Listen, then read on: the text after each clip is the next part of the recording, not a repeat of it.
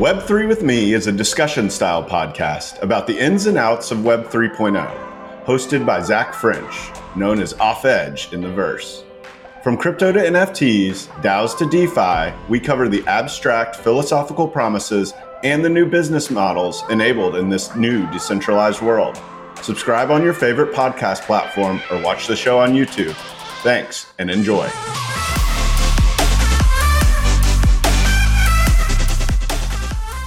Zach French is a bar-certified attorney, and nothing expressed by Zach during Web3 with Me shall be considered legal advice. All the opinions expressed by Zach and his guests are solely their own opinions. All content in Web3 with Me is for informational purposes only. Zach and his podcast guests may maintain positions in the securities discussed during Web3 with Me. Hey everyone, thanks so much for being listeners of Web3 with Me. I want to take a few seconds to tell you about my exciting new B2B offering. It is the mission here to educate. I sincerely believe Web3 can make the world better for more people. Businesses shouldn't be left out though, so I've launched the Web3 Coach. It's a bespoke education experience designed to help your team understand how Web3 affects your particular industry or company and identify opportunities unique to Web3. Whether you have a law or accounting firm with a growing number of clients participating in Web3 through crypto and NFTs, or you're a real estate syndicate looking for different ways to raise money, or teams just of fast-growing Web3 companies who want to understand your customers and your new teammates, I make sure you can talk the talk and leave feeling more confident about this crazy new world. Please take a minute to check out my website at theweb3coach.xyz. Thanks so much and enjoy the show. My guest today is Alexander Zwerner, founder of Kickback, a Web3 native podcast monetization application. His passion for Web3 and podcasting are only matched by his drive and determination throughout his life. He started his first company in middle school, authored a book by his sophomore year of high school, and self-taught himself to be an engineer. Now he has his sights set on the podcasting world and monetizing it to deliver more value back to podcasters. LFG baby, let's start vibing.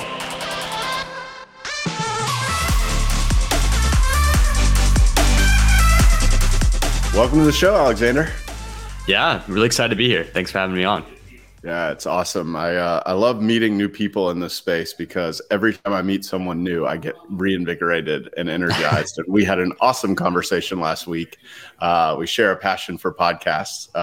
We're both creating in a unique way, which we'll get to in a little while. But I always want to start with letting the audience get to know you a little bit better.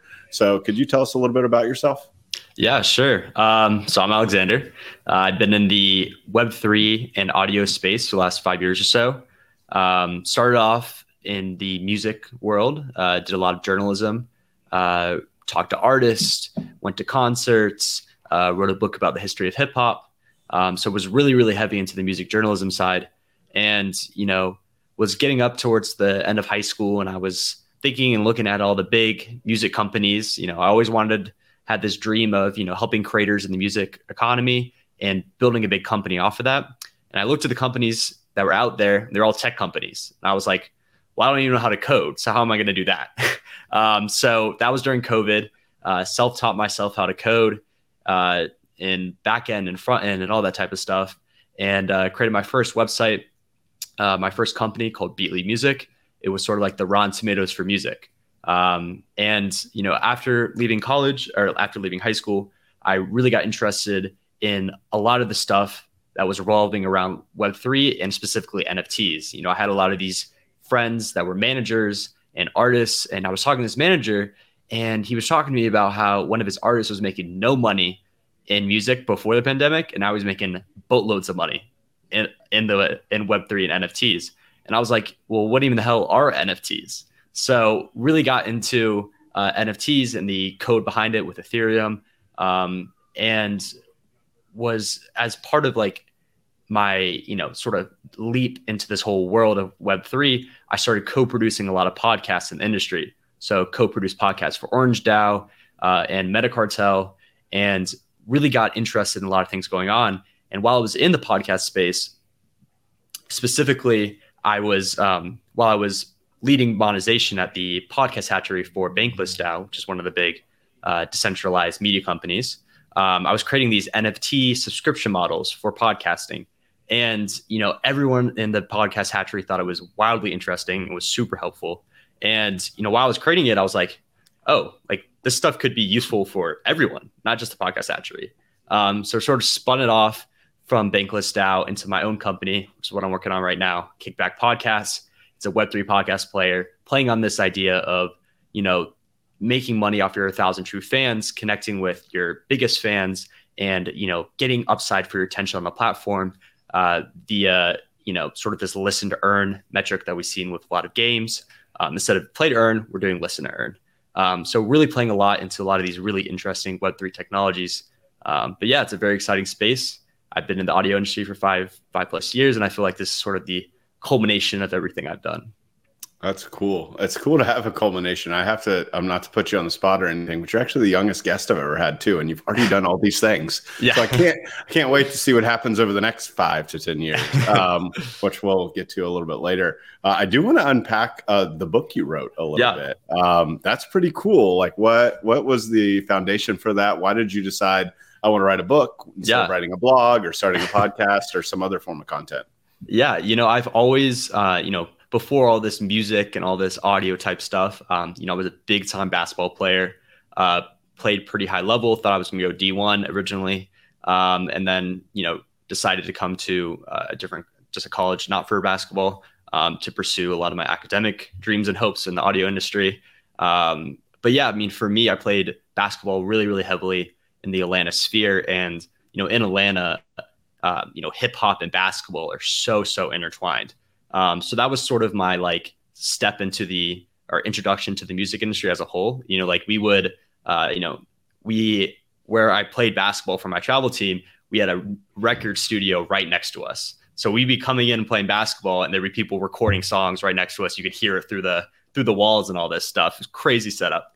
But I always really valued the basketball experiences I had. I feel like it was a big part of, who I am today. And I sort of wanted to give back to that, music and basketball scene in Atlanta. And so I wrote a book about the history of hip hop, sort of trying to, expand on the history that was out there, self-published it on Amazon, and, decided to give all the revenue I made from the book to a lot of the foundations that were crucial to me and my teammates. The two biggest charities I give to from that book are, 100 Black Men of Atlanta, which really helped support a lot of my teammates on my basketball team. And then the Atlanta Boys and Girls Club, which was also really integral to, the spaces we were playing in as well. So music has always been a big part of where I've been in my life. And I sort of want to give back to it through that book that I wrote. That's cool. And kind of itch the social bug, which is good, right? Like you're being very socially conscious. I feel like that's a theme of both your generation and my generation, right? Like we're a little bit less concerned with profits, though we do realize they are necessary. Yeah. And a little bit more concerned with how can we give back, right? How can we have a bigger impact?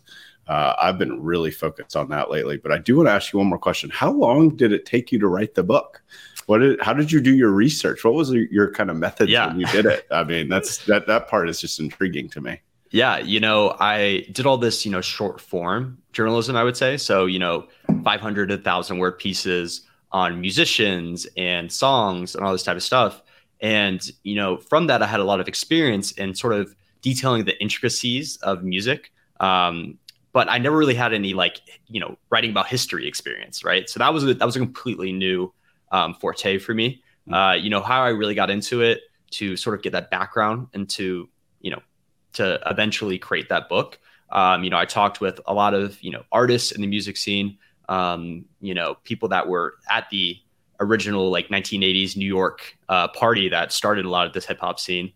And so really just went out there and, network connected with a bunch of really, really interesting musicians in the industry, and then basically took all those experiences, took a bunch of readings from the history already out there, and sort of culminated it into one book, which is out there on Amazon. That's cool. Yeah. So you kind of took like you were already writing about music. So Yeah. you had an idea for the current scene of music very Yes. well. So you knew what you might want to learn about the previous history of music too.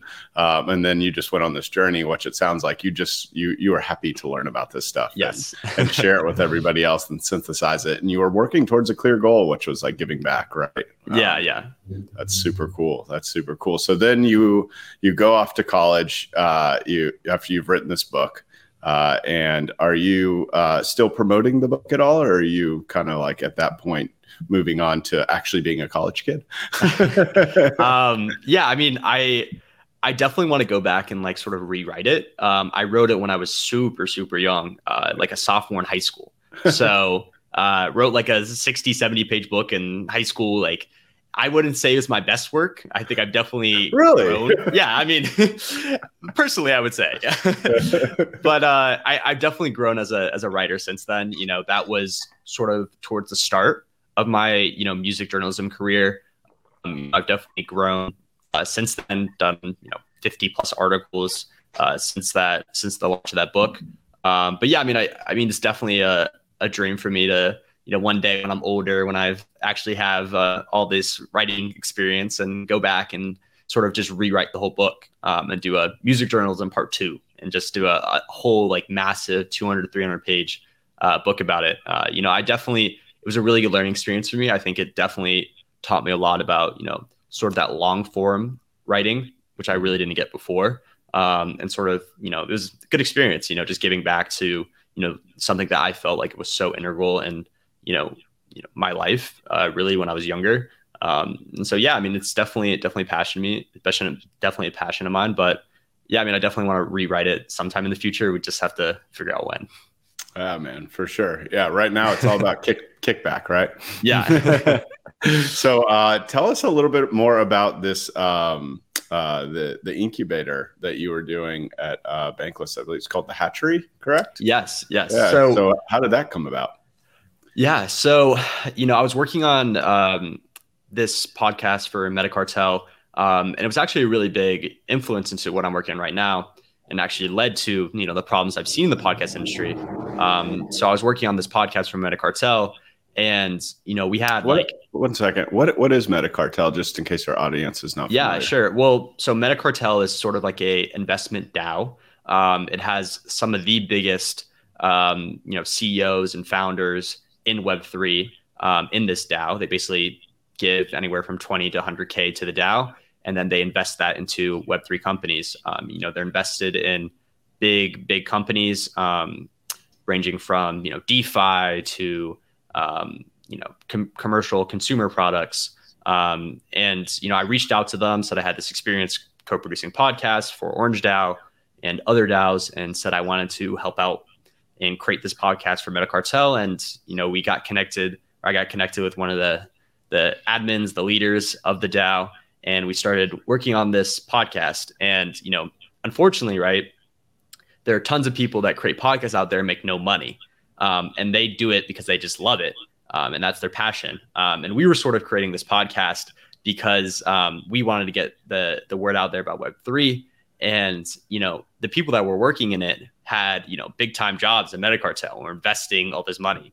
And so they needed like money to work, you know, like, so it was, we unfortunately had to shut down the Metacartel podcast, because it just wasn't making any money, and it wasn't going to make money for a long time. There's an opportunity cost of people's time. Yes, opportunity cost of people's time. And, you know, these guys were, like, one of the guy that was going to host the podcast, a guy named Yaler, super, super funny guy. But he was like flying over to the Bahamas to talk to FDX and flying all over the place. And he was just like, you know, I love podcasting, but, you know, this is just making me way more money than I can do with podcasting right now. That's what makes, just one quick aside, that's what makes the All In podcast, I feel like, so crazy, that these people have, like, their time value of money, they're probably worth what, like $10,000 an hour minimum for all those guys over there. So yeah, I get his point. I mean, sometimes it's not worth it. So, but, you know, hats off to All In for continuing to do it, for sure. Yeah. Well, you know, so basically it was just like, you know, I just don't see a place for this podcast to make money. You know, just no podcasts make money in Web3, or in the general podcast industry. And so we have, unfortunately had to shut down the podcast. I had a really good time, loved the people I was working with. But I had to move on, and sort of took that experience and definitely played a big role in what, eventually became Kickback, but was searching around for, new opportunities. Bankless DAO is, pretty well known. They're a subsidiary essentially of Bankless HQ, which is one of the biggest podcasts in Web3. And so I joined the DAO, reached out to the person that was launching or was the head of this podcast hatchery. And essentially the podcast hatchery, for people that don't know, is, this group of people who come together to just pump out Web3 podcasts all day, every day.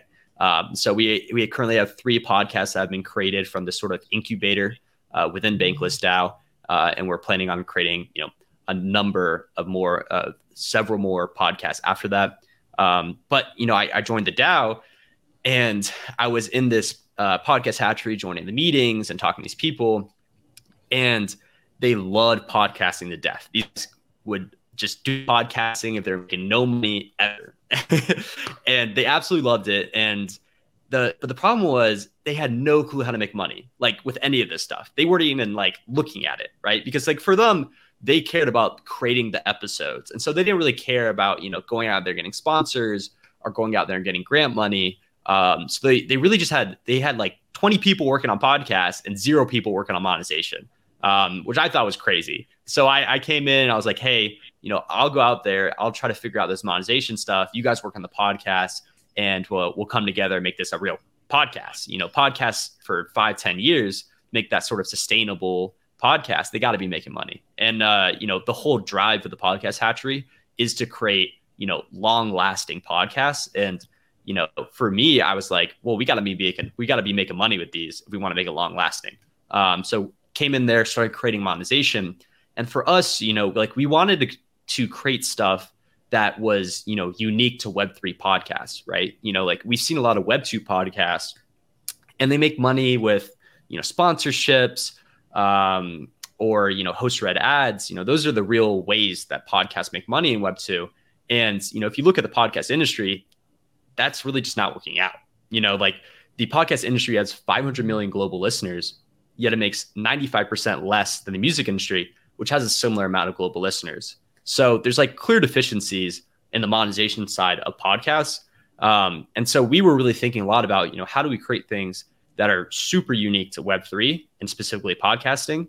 And, what we were really thinking about is ways in which to, sell NFTs for a lot of the either subscriptions of the podcast or through episodes of the podcast. We've seen a lot of experimentation with this idea of NFT subscriptions and NFT episodes. And so we were really like leading the charge for that. I think the only other podcast that we've really seen that has done anything in that sector was a podcast named Rehash. They sell NFT episodes of all their episodes. They sort of, every time you buy an episode, you get put into a DAO where you can vote on guests and the questions for the next guest and all really exciting things. And so for me, I was, creating this super interesting stuff for podcasting, and sort of spun it off with that last experience for Metacartel. I was like, like this monetization problem is much bigger than the podcast hatchery. All podcasts struggle to make money. The real only way to make money right now in the podcast industry is to just sell your podcast to Spotify, right? Joe Rogan, a bunch of these other podcasts have done all this type of stuff just to sell their podcast to Spotify, because they're just not making the same amount of money that they would if they sold their podcast to Spotify, right? Like Joe Rogan made, I think it was around $100 million or something ridiculous. Sure. He would have never made that money with sponsors in the traditional Web2 monetization tactics. So the clear choice for him was to sell his podcast. And, he's had some guff from that. He's had a lot of pushback from the Spotify company. He said some controversial things, and it's sort of shown like selling your podcast to Spotify may be great, like monetization wise, like that may be the best way to make money, but you lose a lot of that sort of creative freedom. So at Kickback, we're trying to keep that creative freedom, allow creators to make more money than they would selling their podcast to Spotify, and do some really exciting stuff with Web3. I think the technology, we've seen a big influx of Web3 technology into music, but we've seen almost none in podcasting. And for me, like music is a mature market. I know like artists don't make that much money. And I've been in the music industry. I know it like firsthand. But the music market is much, much more mature than podcasting. Podcasting, I believe, hasn't hit mainstream yet. Like there hasn't been, there isn't like a Drake of podcasting. Maybe Joe Rogan, you can call him that. But there hasn't really been this real influx of mainstream podcasts that everyone knows. And I think that's really just because, podcasts just aren't making money. And I think that once we sort of fix that with some of this Web3 technology that we're implementing, we really have some really exciting podcasts that come out of it. So yeah, I mean, I'm super excited about the space. I think Web3 brings a lot of interesting technology into it. I think podcasting is one of the best places for it. Yeah, I think, as I listen to you, I think of like a few differences between music and podcasting. And I also think of like there is a lower barrier to entry to podcasting. Yes, I have a mic. Completely. I have a webcam. I don't even technically have to have the webcam, right? There's a few differences, right? There is one, anybody can start a podcast and get their name out there. So there's a lot of podcasts, right? Yes. That doesn't mean there's not a lot of music too, but like, and I'm sure it's a lot easier to make music nowadays than it was 10, 15 years ago, 20 years ago. But also, which is kind of ironic because Web3 is very much financialization first. Yeah. In music, at least, maybe not quite this generation, but like right before Spotify, like people expected to pay for music. I don't know if they don't expect to pay for podcasts. Yes. So when they do, it's almost like there's this higher burden of either I really, really, really love this podcast, or I get tangible value from it. Because like I always compare me and my wife. Like I listen to podcasts just to learn about business, technology, Web3 broadly, just because I'm a hyper curious person. But my wife is a real estate agent and she only listens to real estate podcasts. Right. And like she finds the ones that are going to give her the most practical examples. And I bet if they gave her enough good content, she would go and buy their course or something like that. I think that's kind of boring. But like, I think as we transition into Web3, like Web3 is going to present like a whole new level of building a community that I feel like can grow on the current model, which I think you and I have talked about this before. The only successful monetization of community that I've been in our world, I'll call it our world, is been acquired, right? Acquired, it's $99 a year. You get access to a Slack, and there's really good, smart people in the Slack where you can go get to know them. I've even gotten an intro to a VC for my friend's business idea because of this, in in medical diagnostic testing, like not some, like plain consumer company kind of VC. So there's a lot of value there. I don't know how repetitive that is. So, when you were at the Hatchery and there were these couple podcasts, did they already have listenerships and they just still weren't making money, or were they still in like build mode where, they may have, maybe 50, 100 people listening to their podcast? What like position in the podcast growth were they? Yeah. So all these podcasts are relatively small. And the real question we came up with the Podcast Hatchery, right, is this, we're creating this NFT fan membership style that would sort of bring that acquired model into Web3. The big question is, how can small podcasts make that money, right? Like, if they have a small listenership, there isn't a guarantee that those listeners are all going to buy NFT fan memberships, right? And the real value of a community is the size of it, right? Like if you have 1,000, 10,000 members in that fan community, that's super valuable because you can connect with other members and, connect with the hosts and do a lot of exciting stuff. But for smaller podcasts, isn't necessarily a great addition. In the Podcast Hatchery, we have 3 podcasts. And for us, we really only saw the real application of NFT memberships to be with the Bankless DAO podcast. This is a podcast that directly talks with Bankless DAO members, helps educate the rest of the DAO, which has 10,000 members, and was super, super valuable, which meant that it would be much, much easier to, create an NFT fan membership because it's directly tapping into that DAO community that's already created.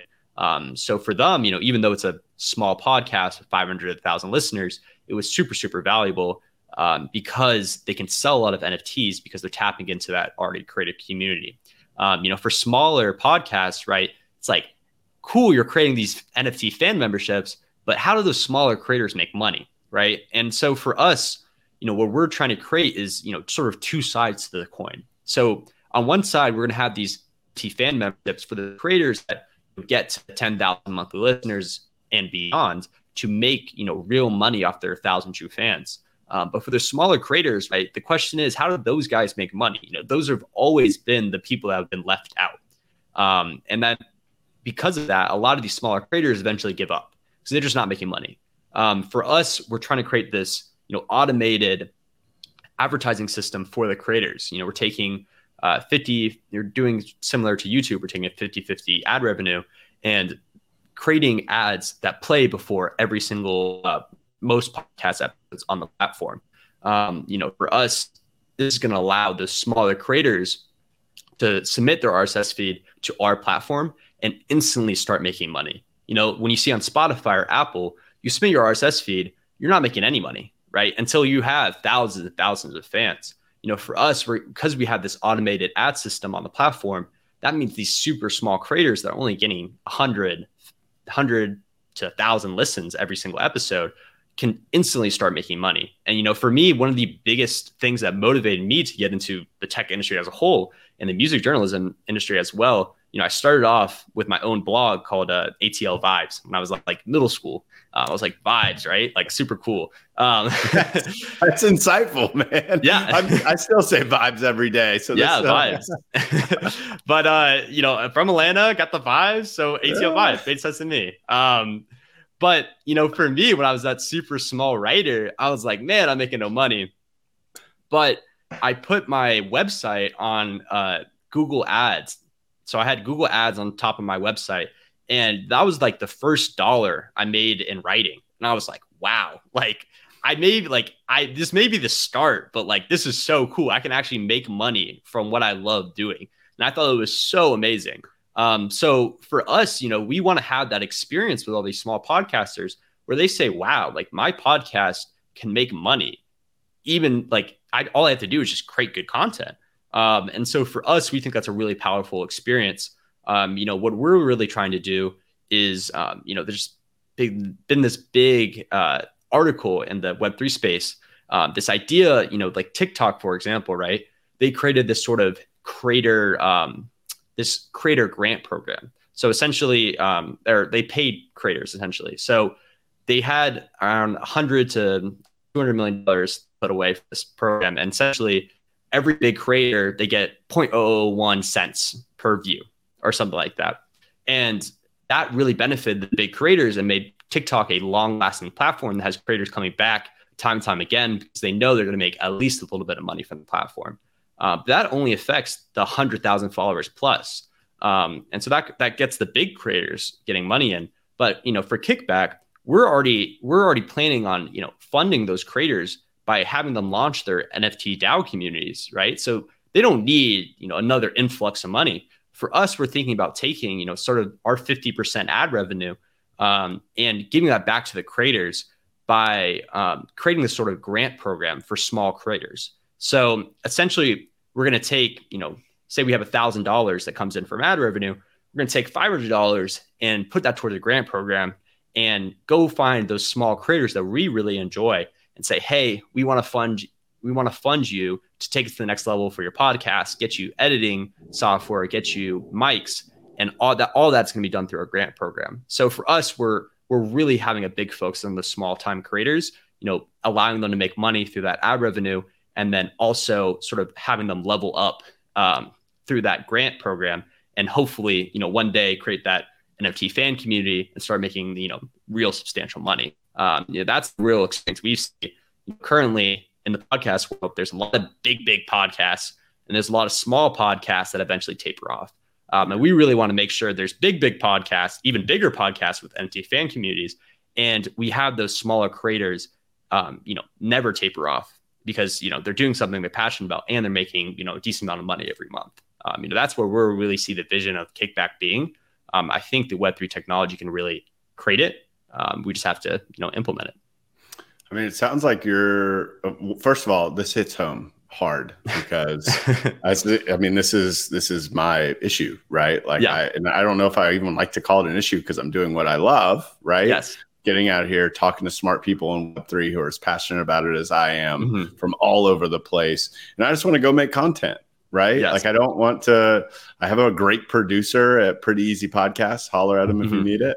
I just want to interview people and learn and not focus on that. Although I do understand that it is important. It's not that I am naive to the fact that I need to make money from this at some point, but it's always kind of been that like, I need to produce a lot of great content first, because there's always the catch-22 of like, yeah, you can monetize, but you can't monetize till you have a big audience. So it sounds like what you're trying to do is you're trying to create like a middle class of podcasts.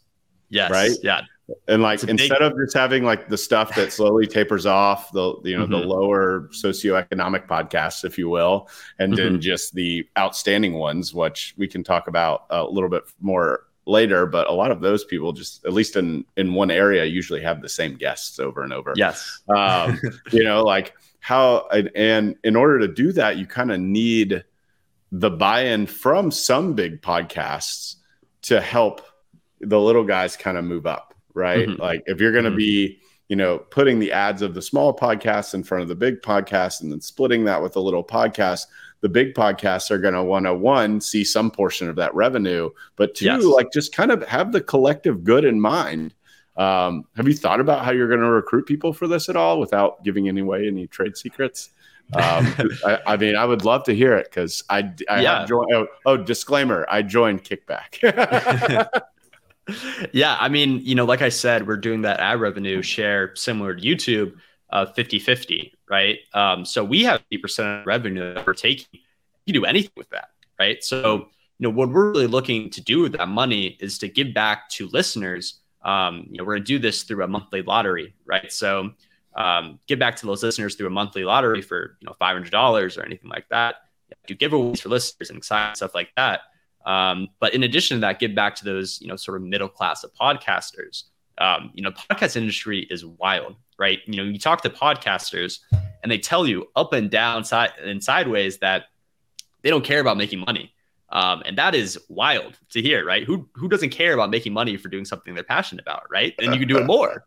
And that's crazy. Everyone says it. And for me, and like you see a lot of these quotes from these, these founders, and like Ford, for example, Henry Ford talked about, if I talked to people about what they wanted, they would say a faster horse, not a car. And for us, you talk to podcasters and they would say they want discoverability, they want this, they want that. And, ask them about monetization. They're like, oh, I don't care about monetization. And you're like, what? Like, you don't care about monetization? You don't care about buying equipment for your podcast to make it better? So it's a crazy world. The music world, if you told a musician, hey, you're making no money for your music and you're going to like it, they would be like, what the hell are you talking about? And so the podcast world it's a strange industry that this has come commonplace. And so we just believe it's wildly deterrent to the normal human behaviors. Like we believe that, podcasters that make good content should be rewarded for it. And so we're trying to create the ecosystem for that. And we really think it's a big problem in podcasting. And we think if we can fix it, we can really allow a number of really high quality podcasts to be brought out of it. And we think this sort of middle class for podcasts is an important part. We see big podcasts out there.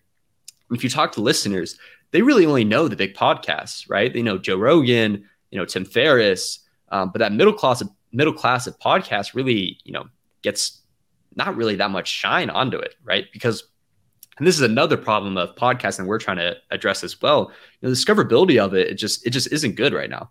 Like you go on Spotify, you'll see the top 10 podcasts, top 100 podcasts. Small podcasts can say goodbye. Like they're not getting any discoverability on. Not unless it's word of mouth. Yes, not unless it's word of mouth or on Twitter, right? So those platforms, and this is one thing we've heard from all podcasters, is that discoverability is just not good. Like if you're a small podcast, you're going to struggle because you need that either those TikTok views, those Twitter likes to get listeners. And on those platforms, they're not getting any views. We've seen with, Spotify and Apple, these super high tech AI machine learning playlists that have allowed small time musicians to blow up, right? And that hasn't been done in podcasting, right?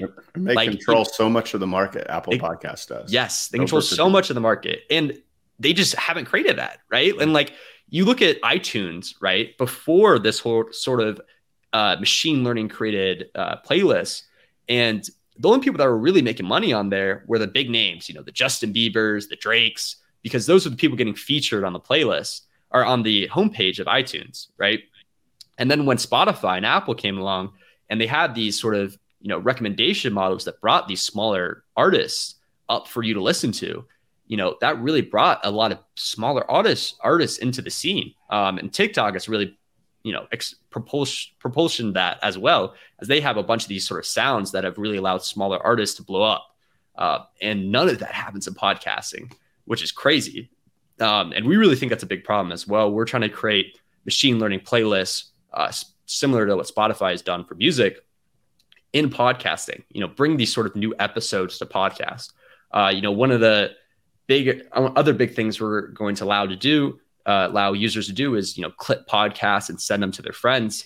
We have some other stuff in the works to, increase discoverability as well. I won't say them now. But we really think discoverability is a big issue with these middle of the road podcasts, and has really hurt the industry as a whole, in my opinion.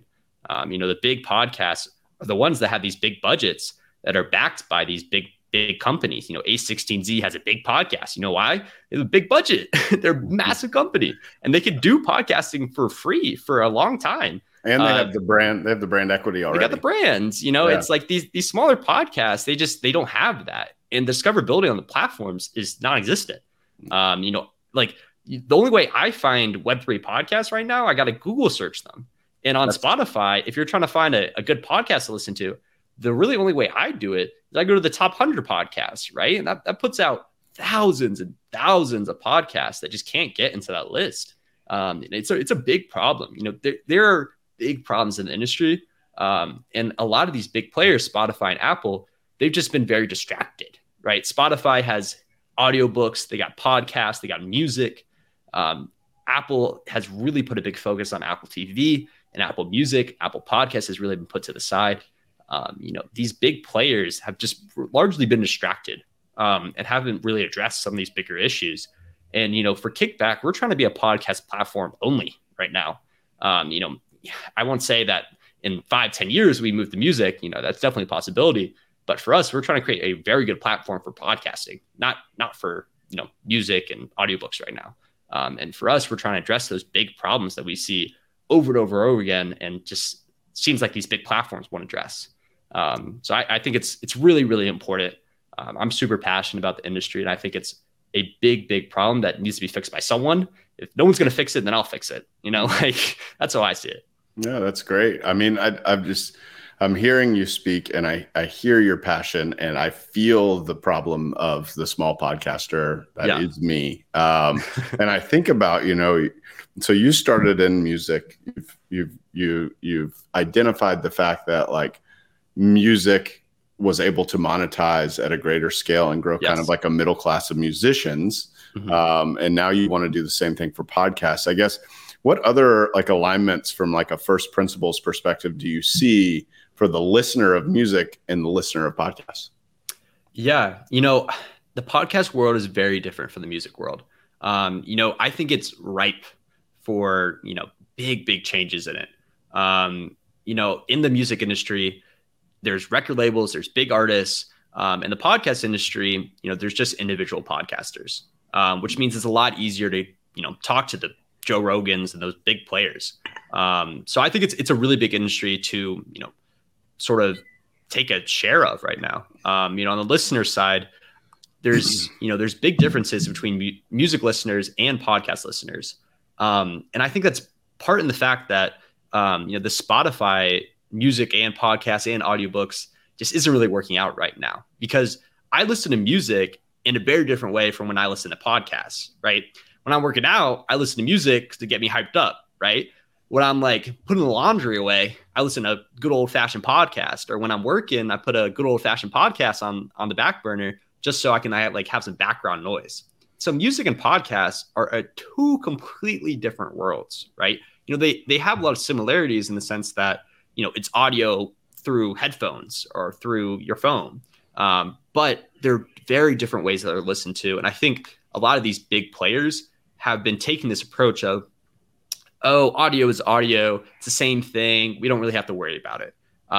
And I've been in both, right? Like I can see the big differences firsthand between the two industries. And I think like with podcasting, like a lot of these companies have to realize that these podcast listeners are listening in a very different way from music listeners. And I think that's an important thing to look at. For us, we're creating a lot of things that are antithetical to the, general podcasting idea right now, right? Like the general idea of podcasting is that people put on a podcast, they put it on their phone, they put it in the, Bluetooth to their car, and they just drive. Like there's no active involvement on a podcast app right now. And so we're really trying to change that. We're trying to allow for, guests for listeners of podcasts to be able to discover new podcasts through an app and then in addition to that, connect with other listeners of a podcast, the podcast hosts all through an app, which is, very, very different from how podcast apps are right now, right? Right now, podcast apps are sort of invisible, right? People go to a podcast app, they click on a button and they put it away. They never look at it.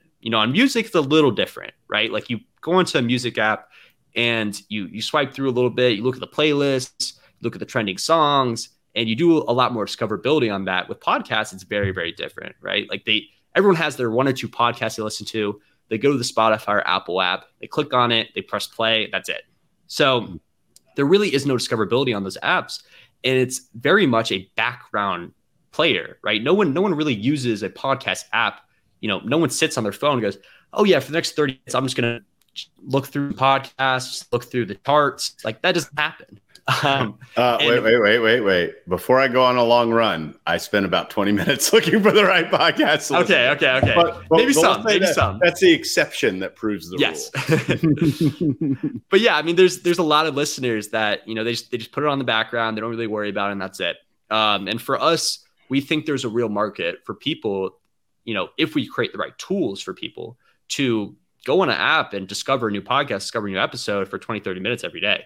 For me, like I said earlier, the way I discover podcasts in Web3 is I go on Google, right? I've had people find me on Google. Yes. That's really the way, the way to find Web3 podcasts right now. You go on Google or you go on Twitter. And half the podcasts I've listened to right now, I didn't discover them through Spotify or Apple. I went on Google and I said, best Web3 podcast right now. And I looked through a top 10 list and I clicked on an episode and listened to an episode. And then I moved on or I continued listening. Right. And it's like, it's and most of those articles people pay to be on. Yes. Most of them they pay to be on. So it's, there isn't a platform out there, right, that you can find, episodes and podcasts that are interesting for you, unless they're in the top 10, top 100 podcasts in the world. Can I brainstorm with you a bit? Yeah.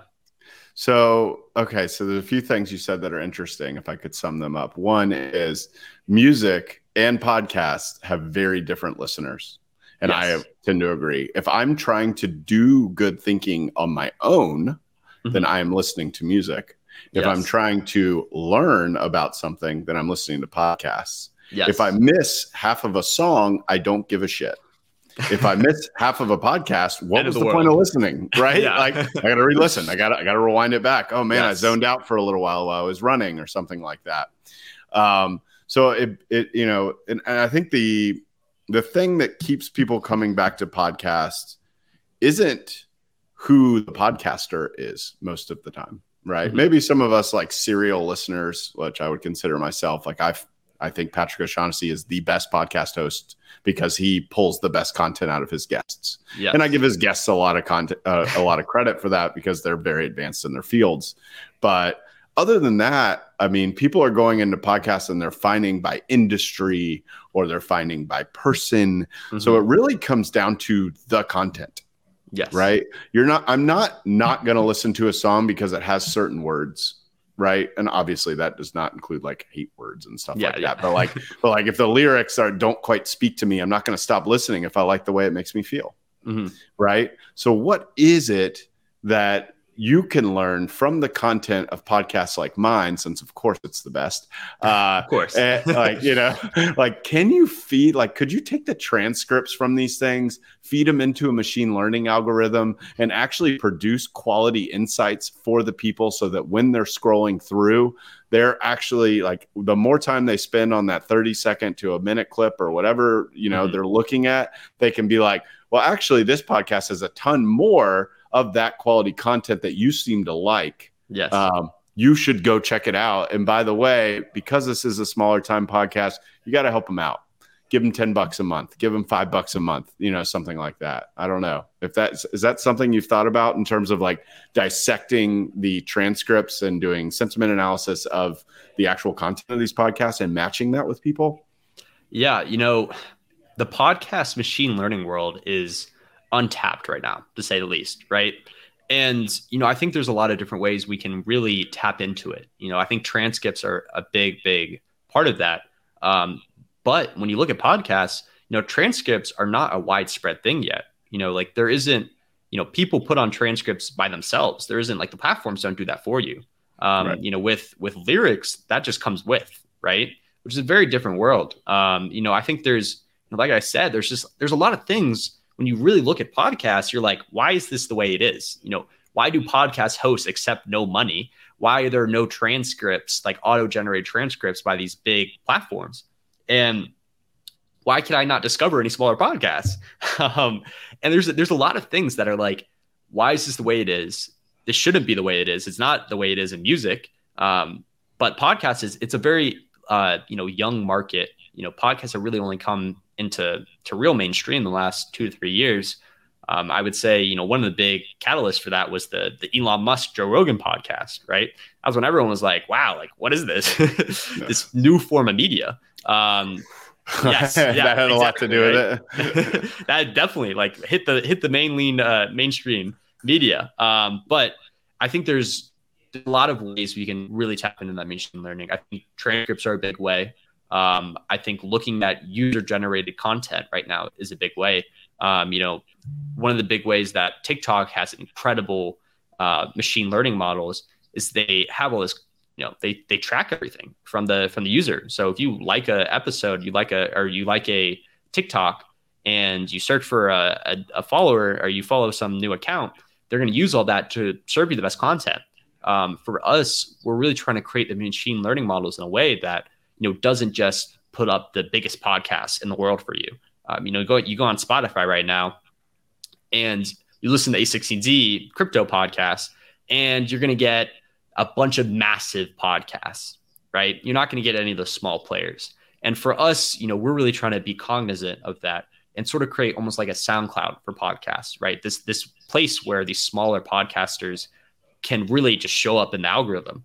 And, you know, obviously, like, we're going to see if this is effective for people. I mean, like, in my opinion, I think it's going to be effective, right? Like, if we show smaller podcasts and they show over and over again that these podcasts are turning out results, people are listening to them longer and more once we show them in their feed, then it doesn't make sense to not show them up, right? And I think a lot of algorithms right now, Spotify, it's very tough because they really only show the biggest podcasts and that's it.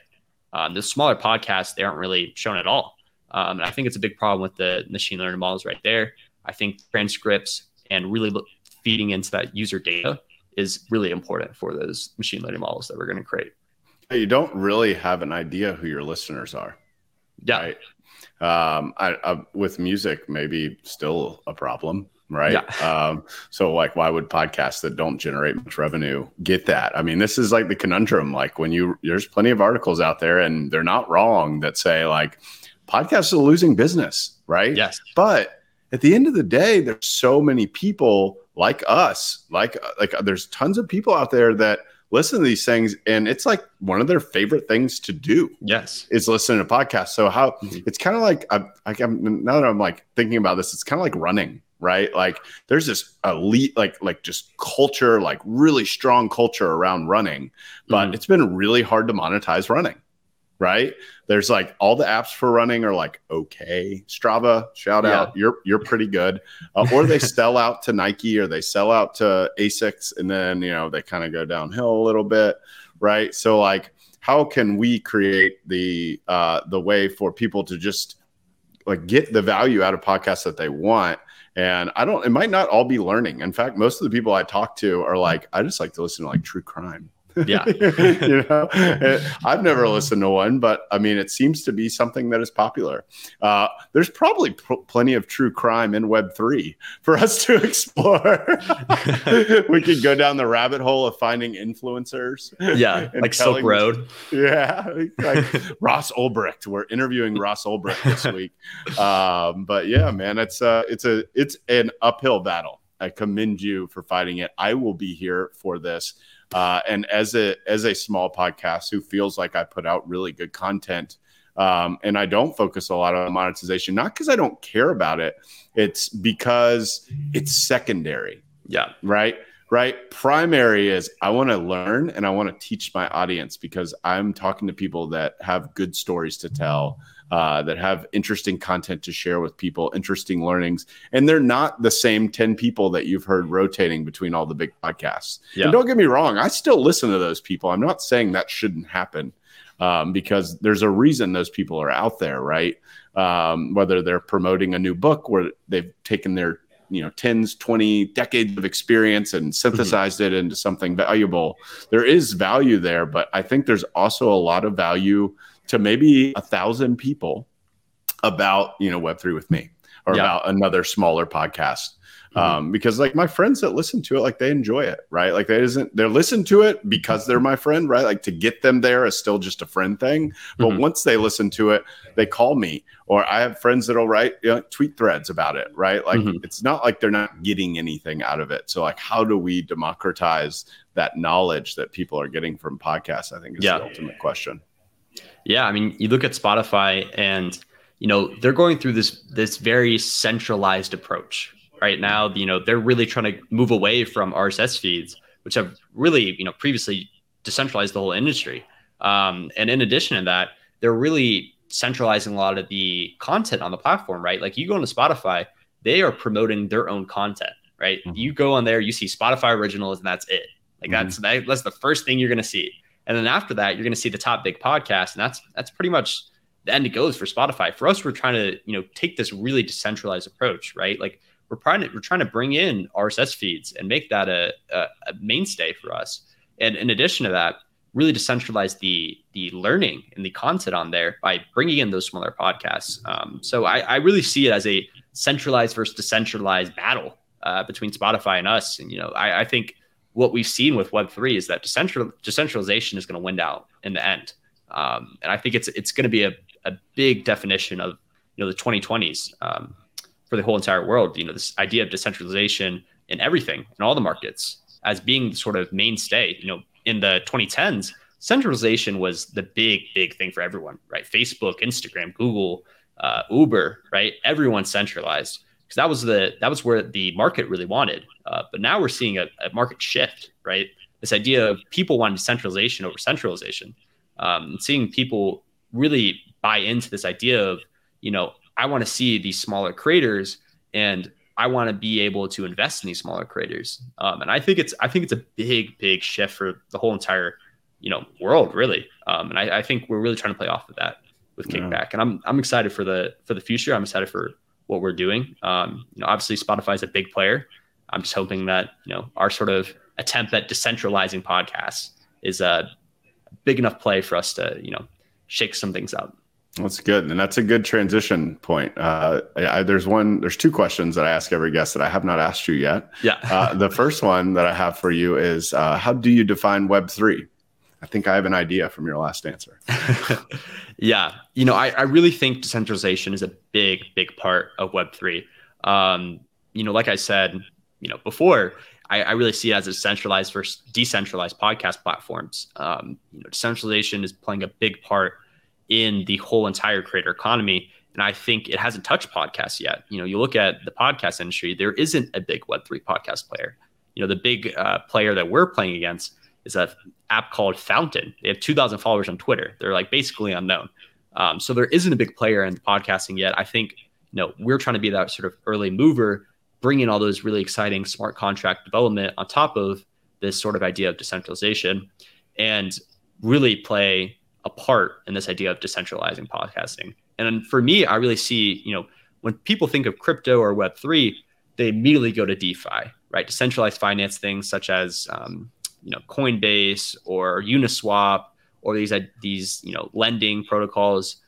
For me, I think where Web3 is really going to make an impact is in this creator economy. Creators have for a long time been underpaid and undervalued by these platforms. Platforms have taken everything from these creators, right? Facebook doesn't pay anything to their creators on the platform. Instagram doesn't pay anything. Snapchat sort of pays with their reels. TikTok sort of pays with their grant program, with their creator fund. Sorry. But right now, these big platforms, they're really giving nothing to the creators. And for us, we're a creator platform. And we will forever be a creator platform. I think that's the value of what we're bringing. We're trying to create the best place for podcast creators to make money, to connect with their fans, and for fans to, earn money for their attention on the platform. And I think it's a big value add for everyone. I'm really excited for it. I think it's a big addition for, everyone involved. And we just have to, like I said, way earlier, just got to play on the ideas that we're creating and create the technology behind it. We've created a full website and app, basic podcast player. Now we're creating this sort of listen to earn aspect on top of it. And then eventually creating these NFT fan communities all within, end of the year. We're currently deciding on which chain we're going to put it on. But yeah, it's a really exciting space. I think Web3 is really, really important for DeFi, but I think it's even more important for the creator economy. Cool. So my final closing question is about the future. Where do you see yourself in Web3 in the next 6 to 12 months? And then where do you see yourself in Web3 in the next 5 to 10 years? And you can be as outrageous as you want. Yeah. Last week, my guest told me there was going to be a live Beeple NFT where people's faces were getting melted and their heads were getting chopped off. So if that, not to put you on the spot, but just I don't know if I'll go that far. That is how wild it gets on here at Web3 with me. In 6 to 12 months, I see, and I've seen it early, we're getting real interest from podcasters to create these NFT fan communities, right? I think this idea of Web3 NFT fan communities for big time creators is really attractive. We've seen it with Acquired. We've seen it with Bankless HQ. They have these massive Discords and Slacks with thousands of members. But they really haven't monetized that, right? Acquired sort of has with their $99 subscription. But, a lot of these other podcasts haven't really created that same type of thing. For me, I think I'm really passionate. I think for us, I've had other people that say, listen, earn is where we're really going to grow. For me, I think this NFT fan communities could massively change the podcast industry in the next 6 to 12 months. We just have to create, the technology behind it. In 6 to 12 months, I think for podcasts, I really believe there's going to be a big Web3 podcast player out there in the next 12 to 24 months. I'm terrified, right? I think I constantly tell my developers and my team, I'm like, we're not moving fast enough. There is going to be a big Web3 podcast player that is going to make massive market moving changes. And I tell everyone I work with, right? I'm like, that got to be us. Like, I am not going to sit here and, be like, man, if I did this, I did that, we could have been the next Spotify, right? Like, I think for us, we're trying to be that early mover and really bring in a lot of these exciting Web3 technology in the next 6 to 12 months and hopefully outbeat the next big Web3 player. I think it's, Web3 podcasting is coming soon. People may look at the market and see nothing. I'm telling you, 6 to 12 months, 24 months even, there's going to be tons and tons of people in it. We're just trying to move fast enough to be that top dog, right? In the next couple months. For us, I think it's really important to quickly move. I think Web3 and podcasting is going to be massively changed in the next couple months. In 5 to 10 years, I envision a ton of these podcasts being all Web3. For me, I'm very, very into this idea of abstracting away a lot of these really intense Web3 ideas. Not everyone knows what Ethereum gas is and all these, like how a MetaMask wallet works. I think it's all very confusing for the normal day user. And a lot of people that are in Web3, they say, oh, they're just going to figure it out, right? No one knew the internet in the 2000s. Now everyone knows the internet. But, I would say in argument to that, not a lot of people know how a website works, right? They just go on ESPN or Google and they click into a little input button and they press enter, right? That's really all that's happening. They can't tell you that there's a back end and a front end and all this fancy stuff going on because it's all abstracted away. And I think a lot of the stuff with Web3 is going to be abstracted away in 5 to 10 years. For me, I envision Kickback. A lot of the technology we're going to be creating is going to be put into the back end. I think with Web3 as a whole, I think you're going to be able to go onto a app or a website and you're not going to even know how Web3 really works. You're just going to know everyone knows what an NFT is. Everyone knows how to buy, everyone can figure out how to buy crypto. I think in 5 to 10 years, it's going to be as simple as clicking a button. Like you're going to download an app, you're going to put in your email or your bank account or whatever, and you're going to press buy now, and it's just going to buy. And it's going to be super, super easy. For me, I think it's this sort of controversial. I think Google and Apple are really going to be some of the biggest players in this sort of wallet ecosystem. Right now, MetaMask is the biggest player, and everyone says, these Web2 companies aren't going to figure it out. I would say that, Apple and Google aren't stupid. They know what's going on. They have massive advantages. Apple Podcast is not a great app. It's a decent app, right? But it isn't something that people love and adore like Spotify, right? And yet, because Apple has that advantage of having phones, right? They have this massive advantage of that sort of native app. And I think once Apple and Google create this sort of abstracted wallet on top of either Google Chrome or Android app or Android phone or the Apple phone, it's going to massively open the market. Apple has been very, very anti-crypto, and for good reason, right? In the App Store, they take 30% of every collectible item bought from an app, which is insane. I'll say right now, we're creating app, a podcast platform is a app experience. It is insane how much they take. And so they're taking this approach of being very anti-crypto, which I think is the wrong approach. I think if they are able to create a wallet in the next 5 to 10 years that is put onto every single phone that every single person has, that is going to make them 10 times the amount of money that they're making from the App Store. And I think that's really, really where the big thing's going to happen in the next 5 to 10 years. These Web2 companies have to move fast. I know it's going to hurt their business model in the short term, but in the long term, they got to make these big changes. We've seen with Meta, right, or Facebook or whatever they want to call it.